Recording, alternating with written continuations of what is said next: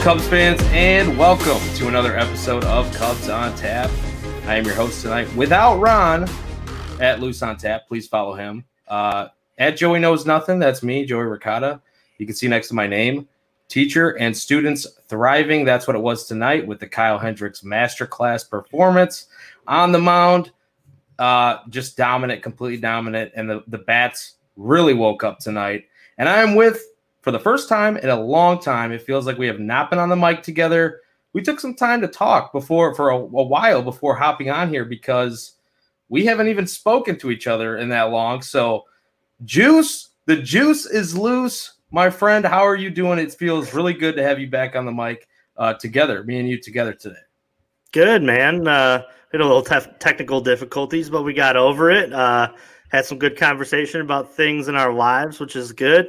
And we're talking about a Cubs series win before they take on the Boston Red Sox, two very historical franchises over the weekend, which will be great to watch those two.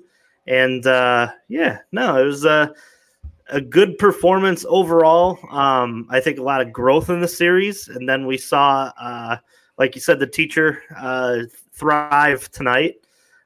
With his new catcher toy, which I think we're going to talk about a lot on this show. But yeah, man, it's good. It's good to be on the mic with you. It's good to see your face, hear your voice. I know I have from afar while you and Ron are on here, but Ron is off for the night, and he left it to us two schmucks to talk this series win. He left it to us two idiots to try to figure out some technical difficulties, which – let's just be honest, I am not the person to do that, but I was able to reach out to somebody, our guy Tony here at On Tap Sportsnet, and he helped us out. So that's why we're on here. Ron obviously is a way better play-by-play guy. I say this every time that I host one of these shows, but it's the truth. Juice, you said it. Kyle Hendricks, his new toy. I mean, he's been working with Yan Gomes this season. He seems to not really be working that well with Wilson Contreras, and this is dating back now, like you mentioned to me off air. It's not just this season where he hasn't really worked well with Wilson Contreras. He seems locked in. I pulled up the numbers from the last outing as well. I'll just go ahead and read those off here before we get to tonight's performance, because tonight he was just absolutely on his game, just dotting corners, mixing speeds, had the changeup working, going down in the zone, the sinker as well. I mean, he 7 1/3 innings. Let's see here. Well, tonight, let's just go with tonight, actually. 6 innings pitched. Well, 7 1/3 innings of shutout baseball against the Cardinals last time. But tonight, 6 innings pitched, 6 hits, 2 runs, 2 earned runs allowed, 1 walk, 7 Ks, 15 whiffs, and a 36% CSW rate, which is called strikes plus whiff rate. For him, this is 4 straight starts now with at least 6 strikeouts, which, I mean, he did have kind of a clunker in between there as far as runs allowed. Those 2 earned runs, outside of the Joey Votto home run, that collision there, and then that throw that was down to third base, which unfortunately, we'll talk about Bodie in that situation in a minute, but really, only one of those should have been earned. I mean, I don't know why. I feel like the Cubs might even go back and do like a protest of that scorers ruling, because if they are trying to trade Kyle Hendricks, which I don't really think they are, but if they are, they're going to want that earned run off his ledger.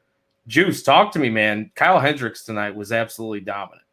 Yeah, it's nice to see a guy like that have a sinker going. I will say this, that when Joey Votto finally does retire, Kyle Hendricks will not be a sad man. I know Boog read the stats, and Joey Votto gets the best Kyle a lot of times. But yeah, it's nice to see him have the sinker, work inside the zone. And I think, we were talking off air about, him not pitching well to Wilson Contreras. I think a lot of that comes to the fact that Kyle is the type of pitcher that needs strikes bought for him a lot of times. And Wilson has never been the buy you a strike catcher. He's gotten better at framing. Don't get me wrong. Mm-hmm. He used to be horrible. And he's kind of closed the gap, but he still finds himself at the bottom of the league for most catchers in that stat. He has never been a good framer. He didn't come up, and they mentioned it today. he didn't, come up into this through the system. They converted him from third base to be a catcher. And that's a skill that I think takes a long time. And it's a guy like Yan Gomes, who's done it a very long time, is able to buy strikes for Kyle. And I think that having a great receiver of the ball is much like having a good quarterback that delivers it, right? It's the matter of both are on the same page. Both of them are understanding, how to receive this pitch so that's the most likely to be called a strike. And I think that Yan does that for Kyle pretty often. I think we've seen it over the course of these last 2 starts as well. It's just good to see him pitch well because it was becoming a real sad occurrence, right? Kyle was going out there and kind of getting shelled, and I never wanted, that to be like the lasting kind of effect of Kyle. Did you? Like, seeing him struggle after all his success to me was like, it was just weird, wasn't it? Like, that's not him. He's a gamer. He's a guy who is always calm. And I think that, like, while he's gained a lot of feel for his pitches, and it's not all Yan Gomes buying balls and strikes, trust me, but like, I just think that it's a combination of comfort, having that ability to work and be on the same page with the catcher and not shake off, not to say that like Wilson Contreras doesn't know what pitch that Kyle wants to throw, but it's just a comforting thing. And as a former catcher myself, when you have certain pitchers and you had them, that you felt like you knew more of what they were thinking. And I just feel like that combination is in the zone with each other right now. And I'd ride it as long as it could. If that's somebody that has to be, if that's his David Ross to John Lester, then hey man, like there's plenty worse catchers out there that are way less valuable than Yan Gomes. And he's putting together a decent season for a backup catcher, right? But all things considered, if it means that it gets your ace, your guy who takes the ball every 5th day, a Cub legend in a lot of ways, back on track, then man, he becomes so much more valuable and such a great signing for Jed and company, just to throw another feather in their cap there. But yeah, man, it's fun to watch Kyle do his thing. I was just thinking it during the broadcast and during the Kyle Hendricks would be like, if I couldn't sleep at night, that's my Cubs version of like the Calm app. You know what I mean? Kyle Hendricks, like balls and strike sounds, like him hitting the mitt. It's just a lullaby. It is. And when he steps out there, it's like he sings his own lullaby symphony, right? Like he goes through, and it's just so calming when he has his stuff. It's like you could just sit back and we kind of knew it from the second inning that the Cubs were going to win that game because you saw Kyle come out in the first and the second and do his thing. And it was like, man, like now they have a 6-run lead. He's just going to pepper him. He's just going to get him to hit the ball soft on the ground, soft in the air. And from then on, it was like, man, like this is just in cruise control mode. And it makes for just a great, like I said, just calming way to watch Cubs baseball, to the point where like, man, not that it's boring, but it's just so soothing, and like there were times where I found myself like dozing off. I'm like, man, like it's just so fun to like be comfortable. You know what I mean? Yeah. When you're watching a game, we don't get that a lot. And Kyle Hendricks does that. He makes you feel comfortable when he's got the good stuff, because he's not going to beat himself, and he's going to continue to get good quality hitters out with good quality pitches. Yeah, and that's the thing too. Like, I want to say before I keep going, I want to say that LeBron James was like a sponsor of that Calm app or whatever. I don't know, just something I was just thinking about. But it's almost like you don't need a sponsor to sell one of those Calm apps. You just have Kyle Hendricks there, and yeah, man, you said it. You get a big lead like that, you get the bats. I mean, if the bats didn't wake you back up, Juice, I don't know what will, though, because they were absolutely firing on all cylinders tonight. Really, I want to shout out here before we keep going, though, too. Nick Kirby from the Late Night Reds Talk podcast. I've been on their show a couple of times. Great guys over there. check out that podcast. Shout out to them. They do great work over there. It's kind of like, obviously we have the rivalry with the Reds, but, we go back and forth on Twitter quite a bit and talk shit to each other or whatever.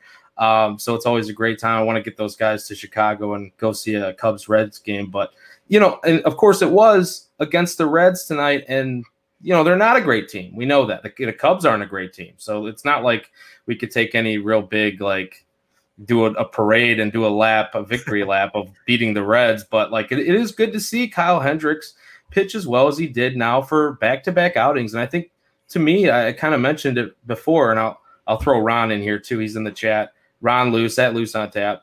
What a fucking Cubs dub, dudes. And he loves Votto, right? We all love Votto, even as Cubs fans. I think Votto's great. You were talking about him on Twitter tonight, Juice. But Hendricks, to me, I kind of mentioned it, the strikeouts is what's really impressive to me, because he's not normally a guy that'll strike out that many batters. And when you see it for 4 straight outings now, and then you see the chemistry that he seems to be building with Yan Gomes, and, the sequencing, you kind of were talking about it, the sequencing that Yan Gomes seems to know what pitch to throw at what situation.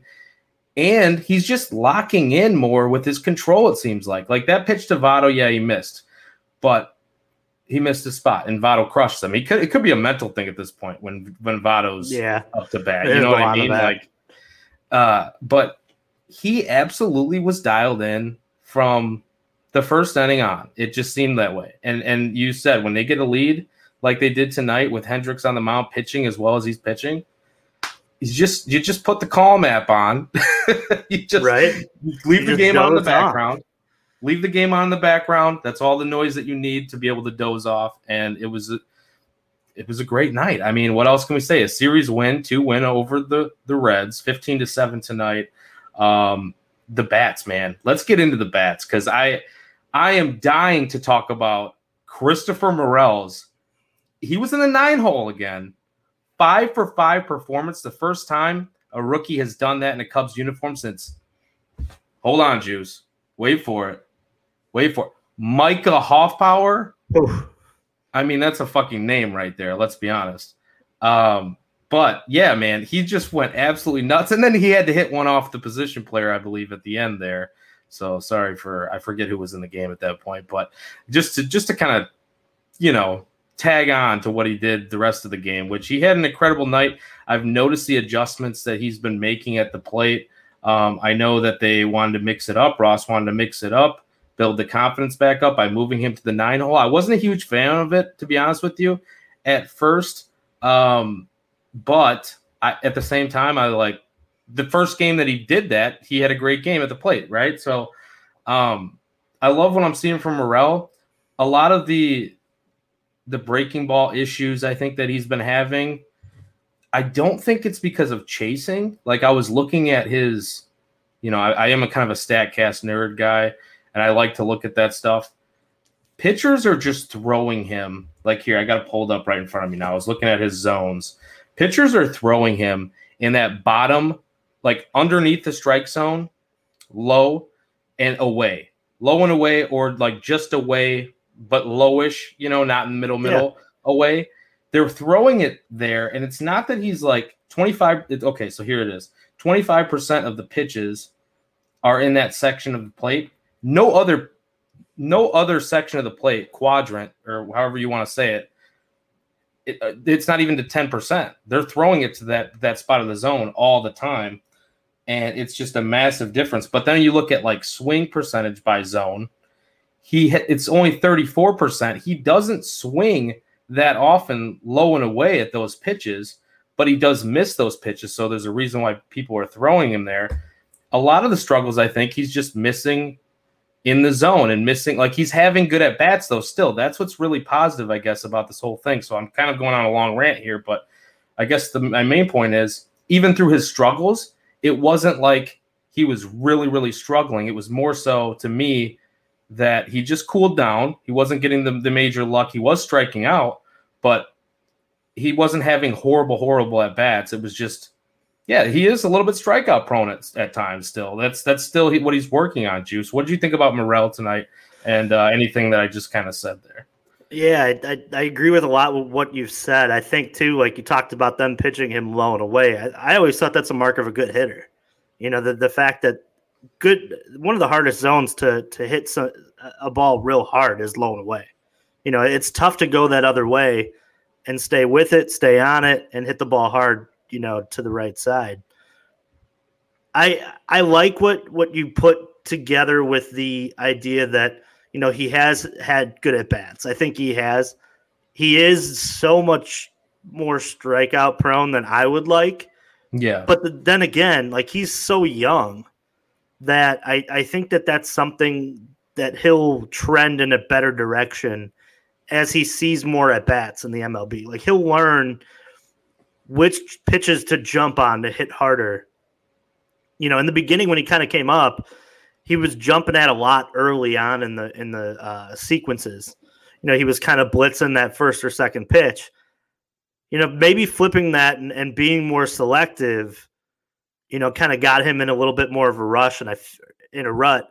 I felt like he's kind of gone back to blitzing a little bit more. I don't know if it's just, I don't know if there's any stats to back that up, but he did have a few hits where I was like, oh, it's early on in the count, and he was able to put that ball back up the middle.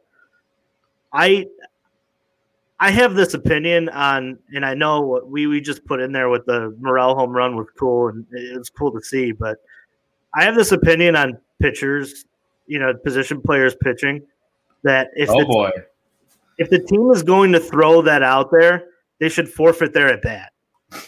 They really should.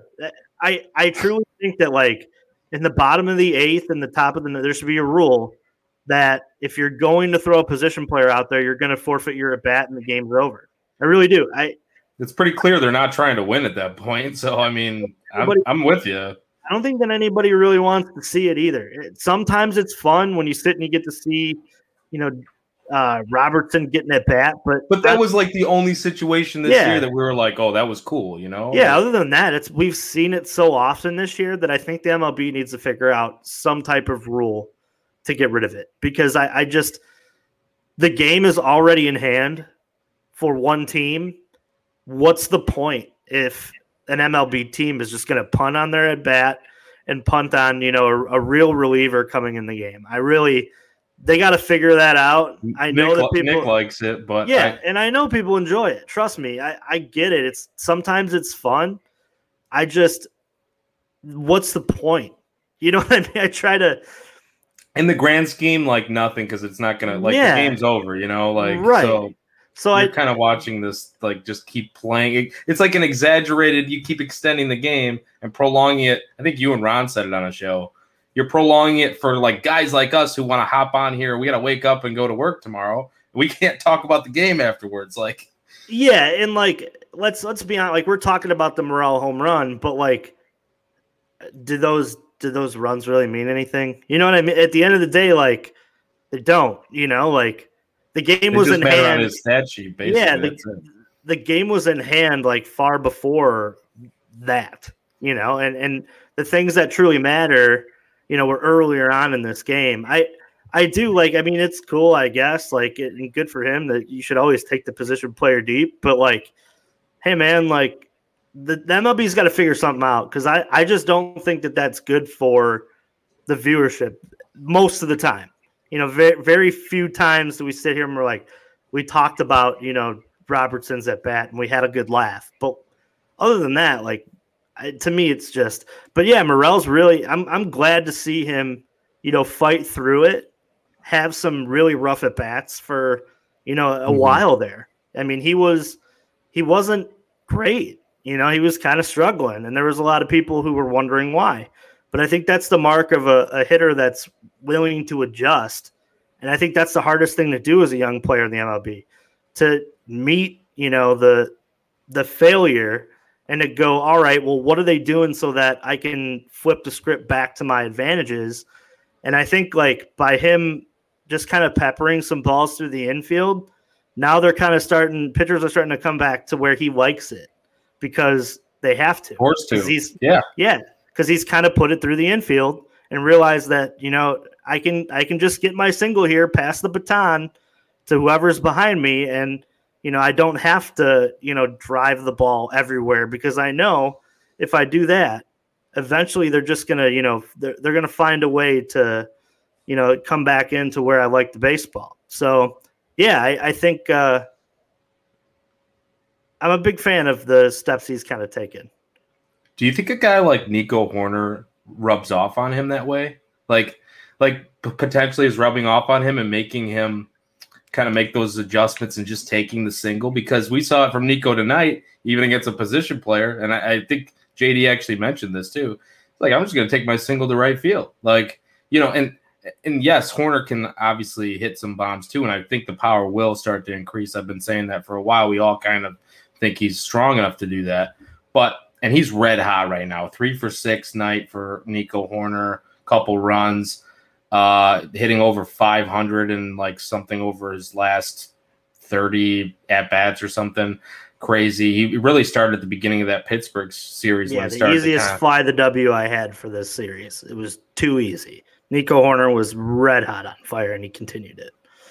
Absolutely, man. But do you, like, I guess to kind of swing this back around to Morel, do you think that he could be kind of rubbing off on, and I'm not saying he's the only one because there's a lot of pro hitters in this lineup that even tonight had great nights at the dish. Contreras, Happ, Wisdom.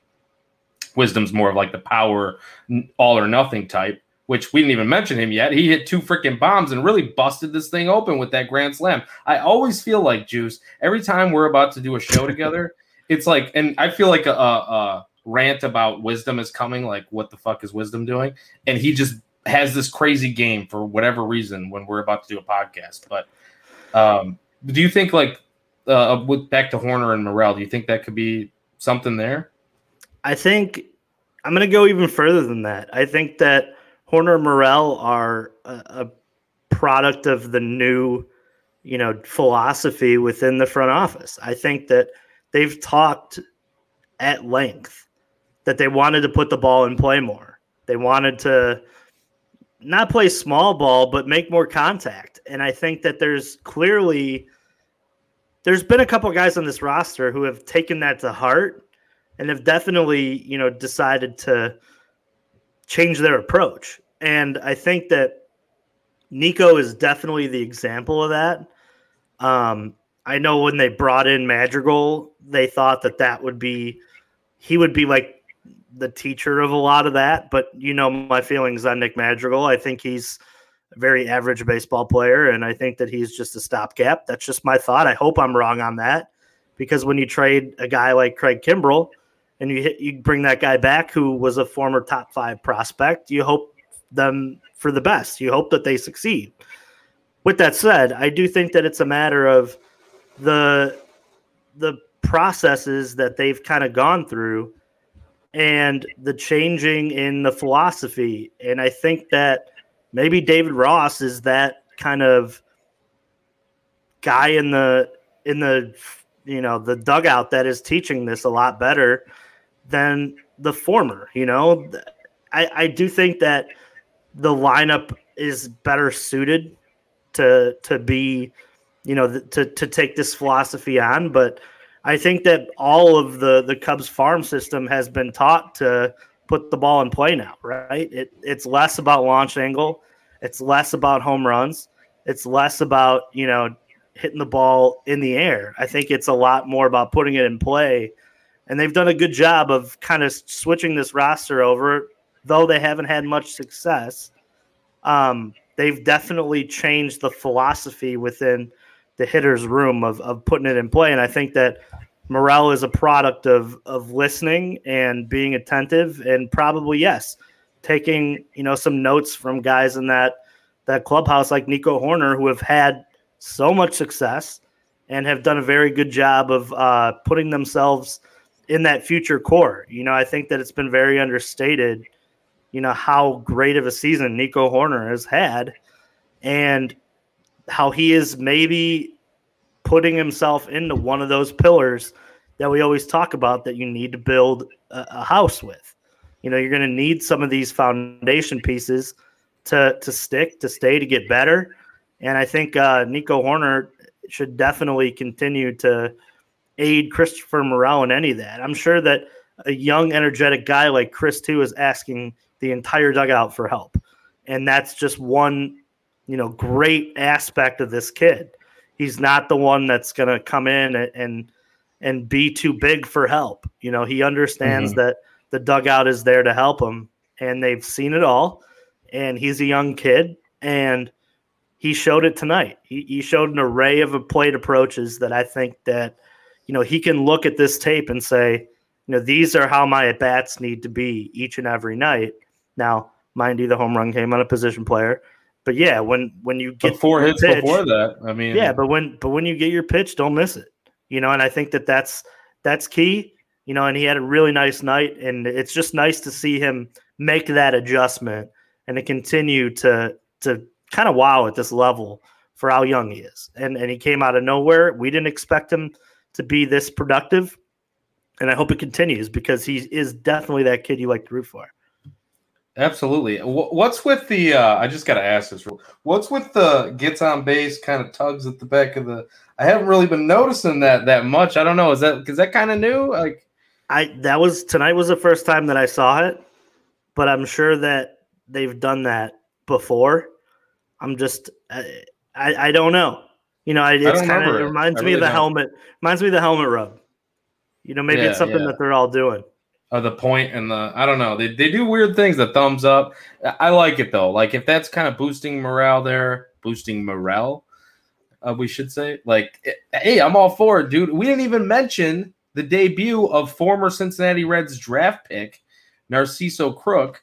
Narciso, or is it Narciso or Narciso? I keep messing that up back and forth, but Narciso, not a crook. I think they said on the that kind of got a little chuckle out of that, kind of like dad jokes, but whatever. Dude, he was the first at bat. It looked like he was just like, I'm swinging first pitch, I'm coming out head hunting. He hit a rocket, but he just grounded to short, hit a double play. Next time up, I believe that was the double, was the second at bat. And what did he have? 2 for 3 tonight? I can look it back up here. He really, I mean, he was ready too, Juice. Like this is a guy that had a couple of different season-ending injuries when he was in the Reds system, I believe. Then the Reds decided that I think they were just like, hey, we don't have a 40-man spot for him. Which, damn, if you would have told them, if you would have said they would have all these injuries in the outfield this season, that Albert Almora Jr.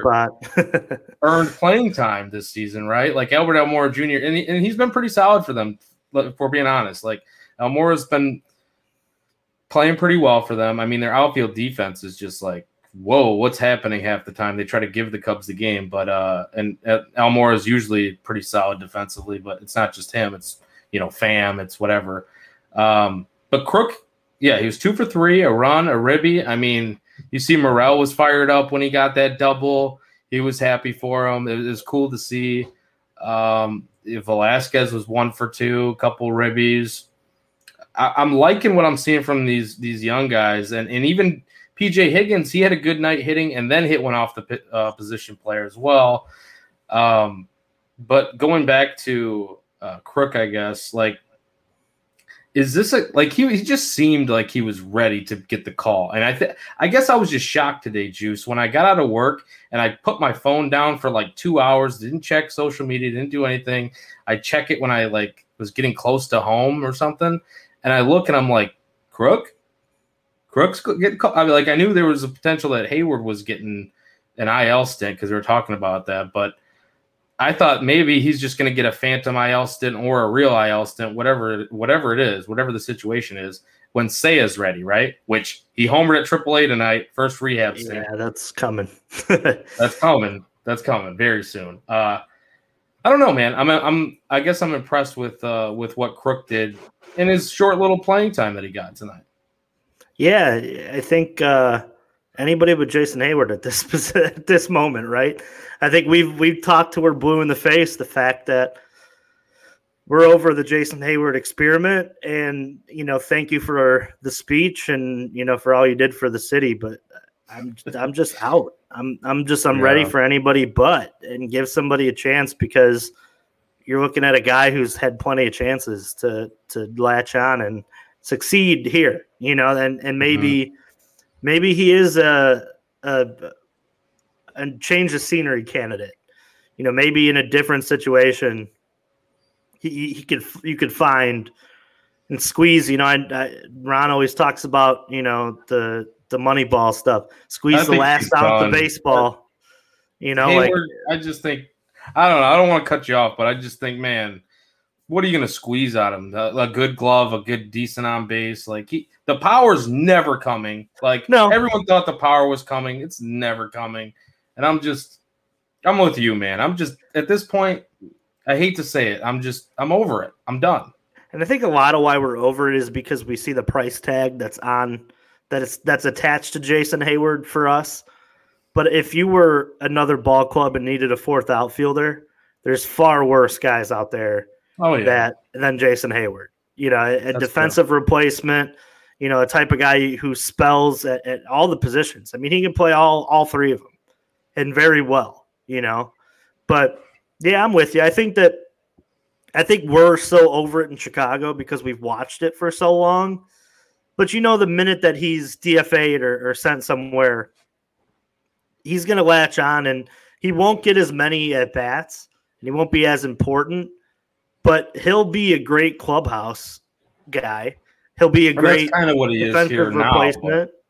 He'll be a guy that, if you have a one-run lead, you're putting him in right for his defense and hoping that, a ball is hit there on a tag up, and he's the one making the throw because he's that damn good defensively. And he plays maybe the toughest right field in the majors.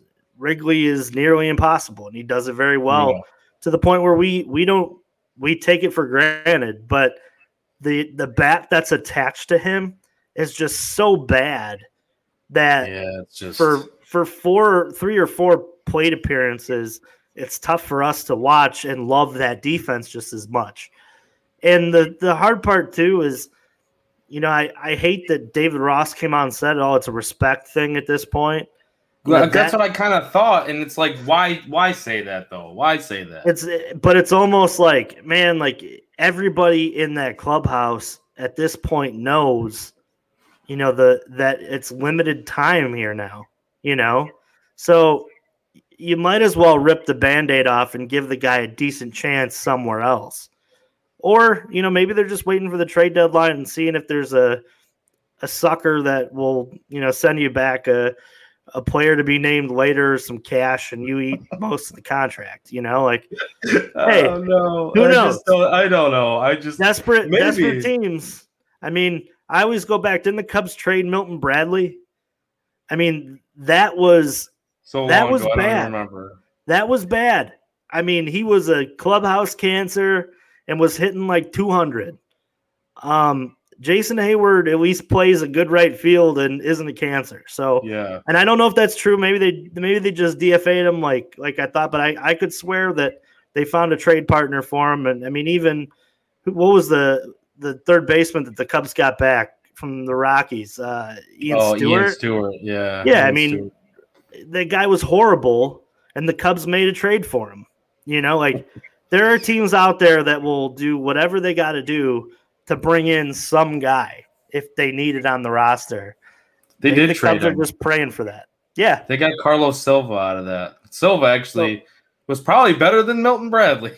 He was not terrible. So, I mean, it's a matter of finding the right trade partner, and maybe they haven't yet, and they probably won't, but you might as well hold on and hope. At this point, you can phantom injury him for a while here, and then once it gets to the trade deadline, activate him for maybe a game or two and see if you can trade him. And if you can't, then let him go, because at this point, there's just far too many guys at AAA and throughout the system that I would rather have a look at in the second half of the season than 3 more bats for Jason Heyward. Absolutely. And that's the thing too. Like you mentioned his defense. I think the leadership aspect of this is like the main, like the loyalty and the leadership aspect, like really is a thing in the clubhouse, right? We don't know how the clubhouse works. We're not in there. So anybody that's speculating online, like, what does the leadership actually mean? Well, you don't know what he carries, like what kind of a big stick he's swinging in that clubhouse, right? Like this dude's probably very good with the young players. I mean, it's evident that he's good with just about anybody. I've never heard a bad word about him as far as a teammate goes. Never, ever. And you talk about defense. That's the one thing that's like kind of it irritates me in a way that's like, yes, Wrigley Field is so tough to play defense, and especially right field. And Hayward has done that excellent for years. He's still better than average, but even that has like with his step lost. Yeah. I mean, he's lost a step defensively, and I think he's not as good in right field as he used to be, as far as like you just don't see him making the plays that were like, wow, how did he get to that as much as you used to? And you know, so then it becomes like, okay, so what is he providing that's like really exceptional? And it has to be the leadership qualities that we don't see. You know, that's all I can really think of, because obviously he's a good base runner or whatever as far as instincts and smarts go. But defensively, now that's going to lead me into this next topic, which will also lead us into an injury from tonight. But Morel, I just have this thought too about center field. He had that play early, and it was kind of a tough play that was in between. I think it was Horner and him, or maybe they had the shift on and it was Wisdom. I can't remember exactly, but Morel, you know, didn't get to that ball. He ended up throwing out Votto at second base, getting an outfield assist out of it, padding the stats that way. But Votto shouldn't have went to second base. But that was a misplayed ball, in my opinion, by Morel. And then you see him in the outfield closer to the wall, running back towards the ivy there, and he looks like uncertain and tentative. And he made the play. Like, that's just from tonight. I'm seeing that a lot, though, in center field from Morel. And that part of his game, he has a great arm. He's throwing 100 miles per hour to home plate or whatever it is. But I'm like, man, he needs some work, like in the outfield. And that's why it's becoming more apparent to me, I think, why they're leaving him out there so often and not trying him at these other positions. Because I think they just want to see, like, can he or can't he in the outfield? I don't know. Yeah, I think a lot of it too is the fact that the infield has such a log jam right now too, and it's probably going to get even worse once Madrigal is back as well. But now with Bodie maybe hurt, maybe you'll see him more on the infield. Who knows? But yeah, yeah. I saw that too. I just think that for the case for him, they're just going to try to find a position for him every night just so he gets at bats. Mm-hmm. And the defense will come. You know, playing the outfield at Wrigley isn't easy because there is no wall to run into. It's brick. You know, you're running an ivy and brick, and that's like protection method, I think, on his part. Yeah. Yeah. So I think too.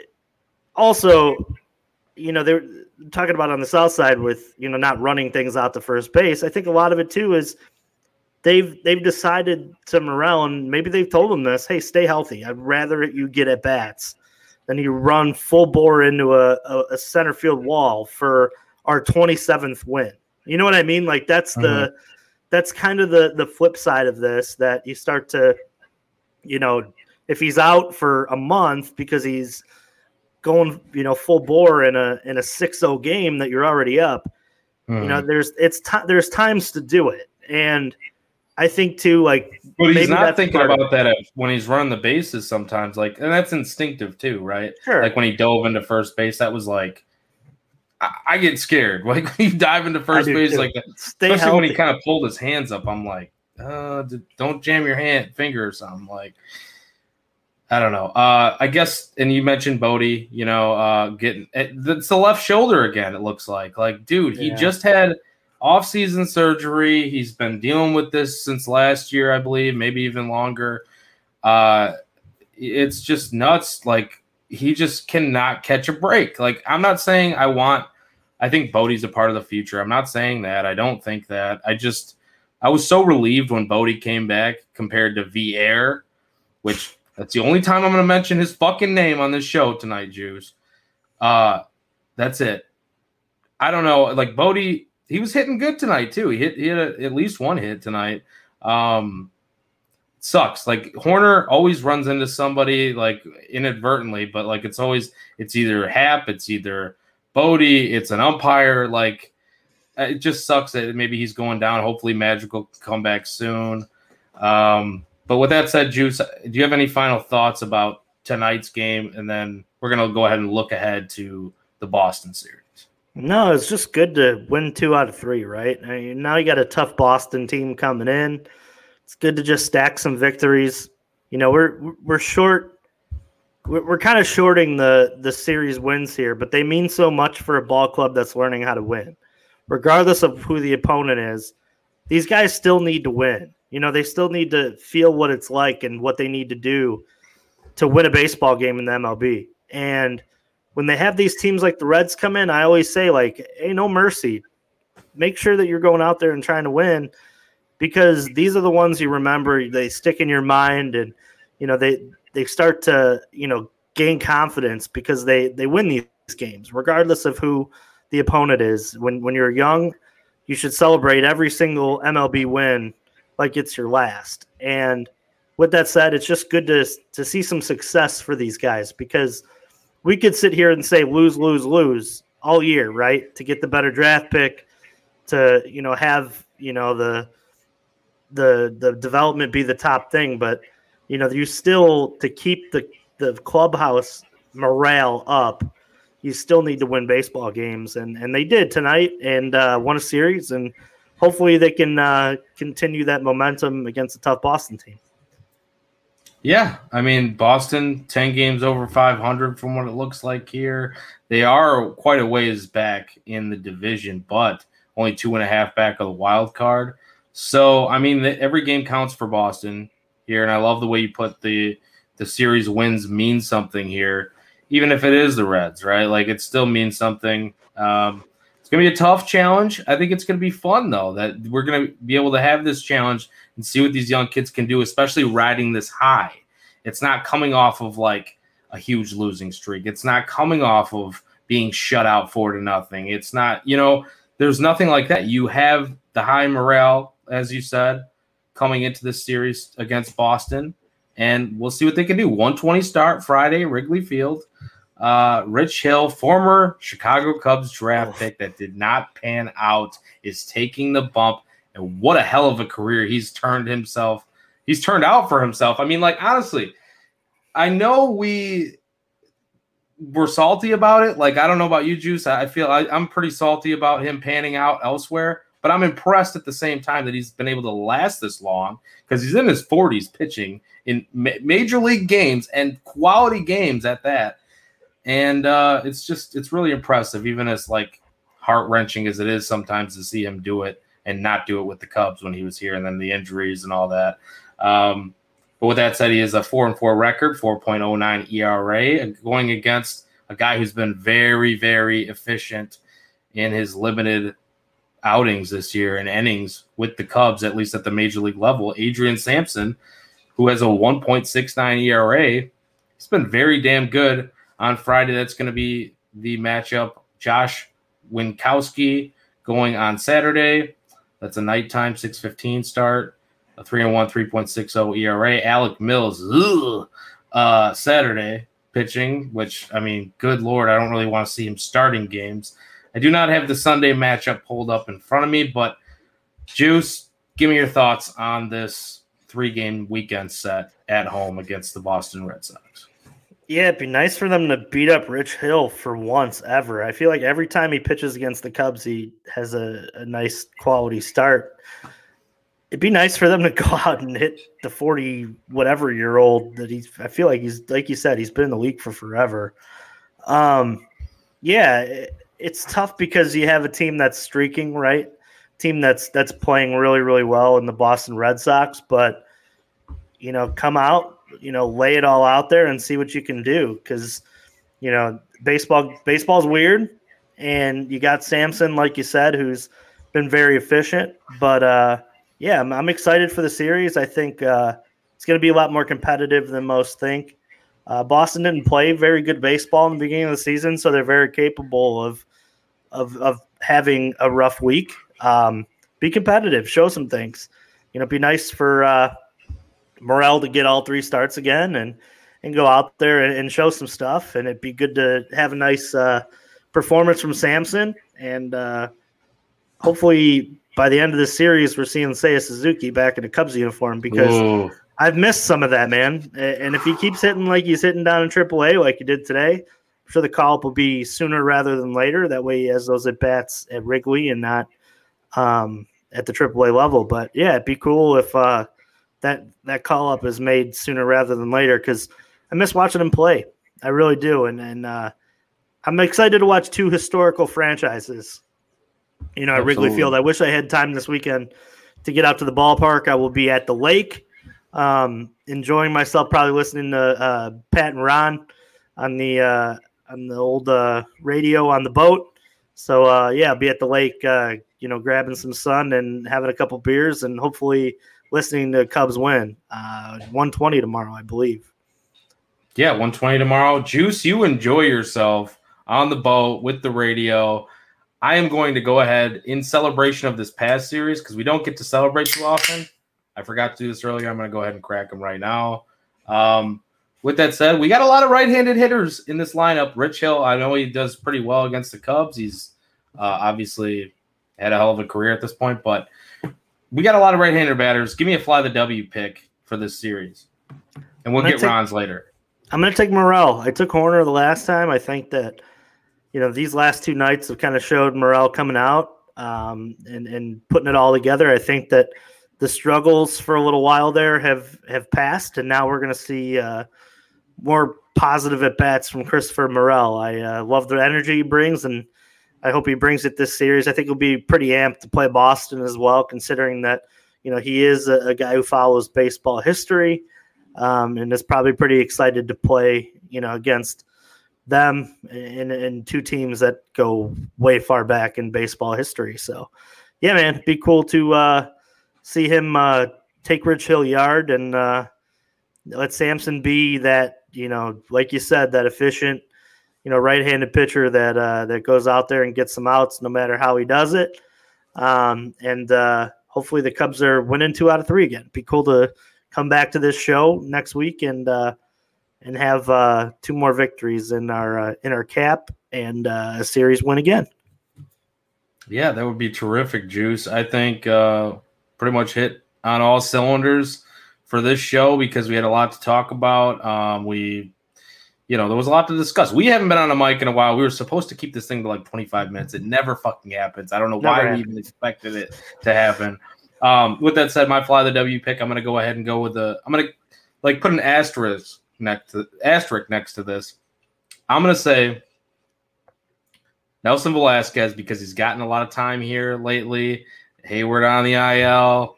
I know Crook got in there tonight, but he's going to face a lefty. Probably he's going to be in the lineup, I think, for the first game against Rich Hill. And Crook could be the guy that's going to get sent back down as soon as Seiya is ready. So I'm going to put this as like a little asterisk. Nelson Velasquez, fly the W pick. If Seiya comes back in this series, it's Seiya Suzuki. I like that. I think he's going to start hot as soon as he comes back, just like he did. People kind of forgetting about him now, right? Like he hasn't been there for a while. Like I think he's ready to come back and show why this guy was so sought after in the open market because he still has that very, very high ceiling and people are just he's been out, so they haven't seen him. And so I think Nelson Velasquez, Nelly V, I like to call him. I kind of tongue-in-cheek called him Nelson Cruz, but little mini baby Nelson Cruz. But, he still does have a ton of power. That said, Juice, any final thoughts before we go ahead and get out of here the only way we know how? Nah, man, it was good to get on a mic with you and talk some baseball. Hope you have a good weekend yourself. I hope everybody celebrates the 4th of July safely. We talked about this during Memorial Day. Don't get behind the wheel of the car, a boat, a motorcycle, a bike, whatever. Stay safe and celebrate with your family and your friends, but do it safely. I think that's the best message to relay for this weekend, and I hope to see everybody at Wrigley Field soon. We're going to get out there for a game and do some live content with some of our fans. I know we've been talking about it, but yeah, man, it was good to get on a mic with you tonight. Absolutely, brother. Let's go ahead and get out of here. We got to kind of promote some things here at OnTap Sportsnet. Check out what's on tap in Chicago sports, ontapsportsnet.com. Check out all the great contributors here at Cubbies on Tap on Twitter, CUBBIES on tap. Check out Juice at Juice on Tap, me at Joey Knows Nothing, Ron at Loose on Tap. I'm trying to get smoother with all this. Cubs, Bears, Bulls, Blackhawks, even the White Sox. Send them our way at ontapsportsnet.com for all your Chicago sports content and needs. Promo code ONTAP, BetRivers. Promo code ONTAP. Deposit match up to $250. If you like betting on sports, you know what I do at OnTap Bets and OnTap Golf. Forgot to shout that one out. Go ahead, do it, right?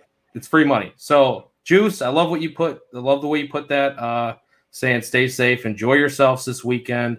Obviously, have a good time. Have a good time, but definitely stay safe. We're going to hit a game here soon. Hopefully I can check out the South Bend Cubs here in my backyard of Beloit. I'm hoping it. It's still to be TBD, like cash considerations. But let's get out of here the only way we know how.